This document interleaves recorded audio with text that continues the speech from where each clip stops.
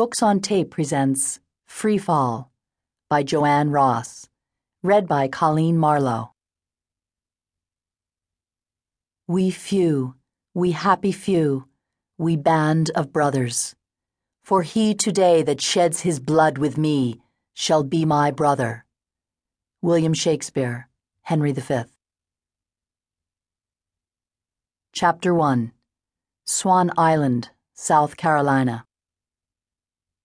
In her dreams, Hallie Conroy was married to a haughty heart surgeon who could have graced the cover of any of the romance novels she devoured like Godiva truffles.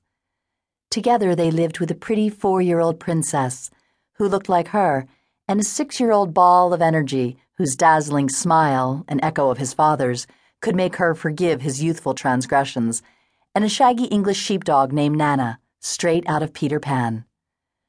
Her suburban home was tastefully furnished with pieces handed down through the generations of her family. A family that, like so many others on Swan Island, traced its roots back to the American Revolution. In her dreams, Hallie's life was blissful, beyond perfect. In her dreams, Hallie wasn't in a cage.